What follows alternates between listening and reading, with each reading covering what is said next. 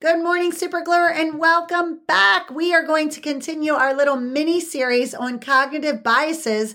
Today, we're going to study different types of cognitive biases and think about how we can overcome them to really help us grapple with the thoughts in our minds, get control of them so that we can really live productive and happy and fruitful lives in alignment with the spirit. Hey, Supergluer, you are doing way too much. You are holding it together for too many.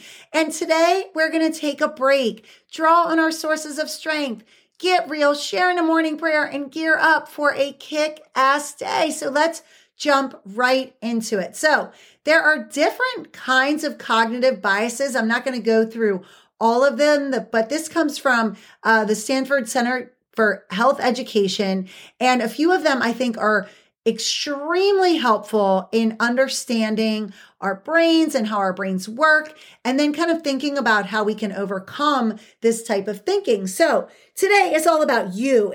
We spent yesterday kind of talking about our people around us that act in a certain way, and we have to sometimes examine why they might be oh my gosh, I can't even speak. We might have to examine why they are acting a certain way. But today we're going to really go back to you and kind of think about your own thinking so that you can get control of your thoughts. So, all right. So black or white thinking, this is a type of cognitive bias. It's this kind of thinking where something is either perfect, or it was a complete failure, right? And oh my God, I think this is like, oh my God, it is so typical in our minds to do this. I feel like I've been talking about Caitlin a lot because she's my only one at home and I miss my Danielle. I feel like I have a million stories about her too, but I'm going to bring up another one about Caitlin because it's so relevant to this. And I love that kid so much, but I have to share some black and white thinking that came up. So, oh my God, I don't know if I shared this on the podcast, but both my girls ended up with COVID a couple weeks ago.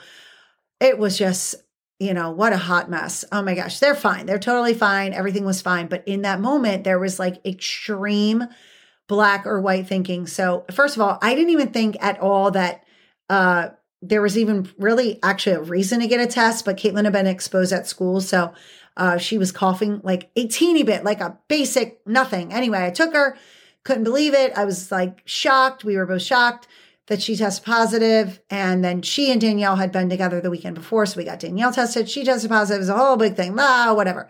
All right. So in that moment, my child is like laid out on the floor. Like she is going to shut down the entire field hockey team, the entire, sports arena is going to close down because of her, that she's going to make everybody on the team sick, right? So it's that anxiety that comes for us and that black or white thinking. And we all do it. It happens at times. Like we get so emotional about something that it's either all good or all bad.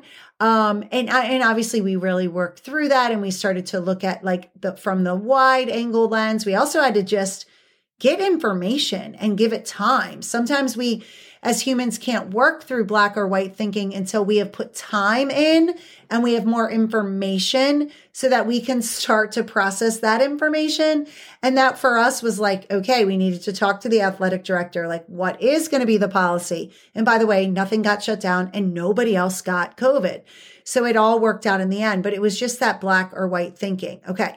So emotional reasoning is another type of cognitive bias that's pretty typical. And it's believing that the way that you feel proves that something is true. So like, I feel guilty that I missed this deadline. So it must be my fault. Like something bad happens, at school or work or in your house. And you're like, see, I told you I feel guilty about that. And see, I told you I was responsible for that. And kind of like you're taking the blame for everything that happened, that maybe something happened and it didn't go well.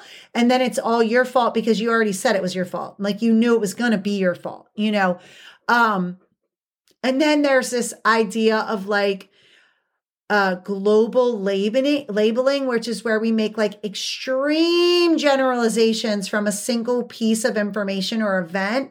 Okay. So like,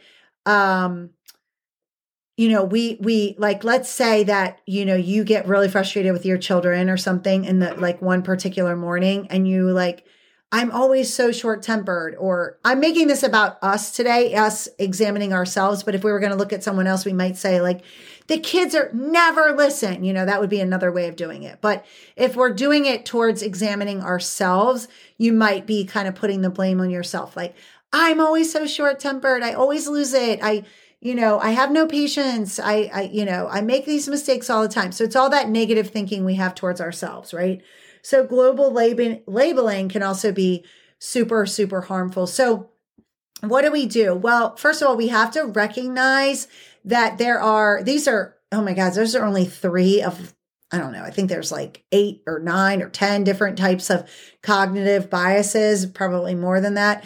But these always come down to sort of believing the worst and not having all of the information. And then the biggest thing about the cognitive bias is, remember, we've been talking about, is it's so much about our thoughts and then running with our thought way too quickly because we have some kind of former experience and our thought is just going with that and moving really, really fast. And we're just kind of like, wrapping up like what we believe or what we feel super fast, if that makes sense. So this is about slowing down and really examining the thoughts in our minds. So Colossians 3:2 says, set your minds on things that are above, not on things that are on earth. So oftentimes, if we will just take the attention off of the earthly things, like what people think about us and how we're going to be perceived and who's going to like me or who's going to think I'm the greatest or the worst or the whatever. And we make it about like, trying to be a certain persona with all these other humans. That's where the harm comes in, right? So we set our minds on something above, something bigger. And for many of us, that is on Jesus Christ. So Isaiah 26:3 says, you keep him in perfect peace whose mind is stayed on you because he trusts you. So when we put our trust in the Lord, when we go back to him, and I'm not saying that I'm perfect at this. Oh my God, people, I hope that I am super clear on this podcast that these things are things I struggle with too.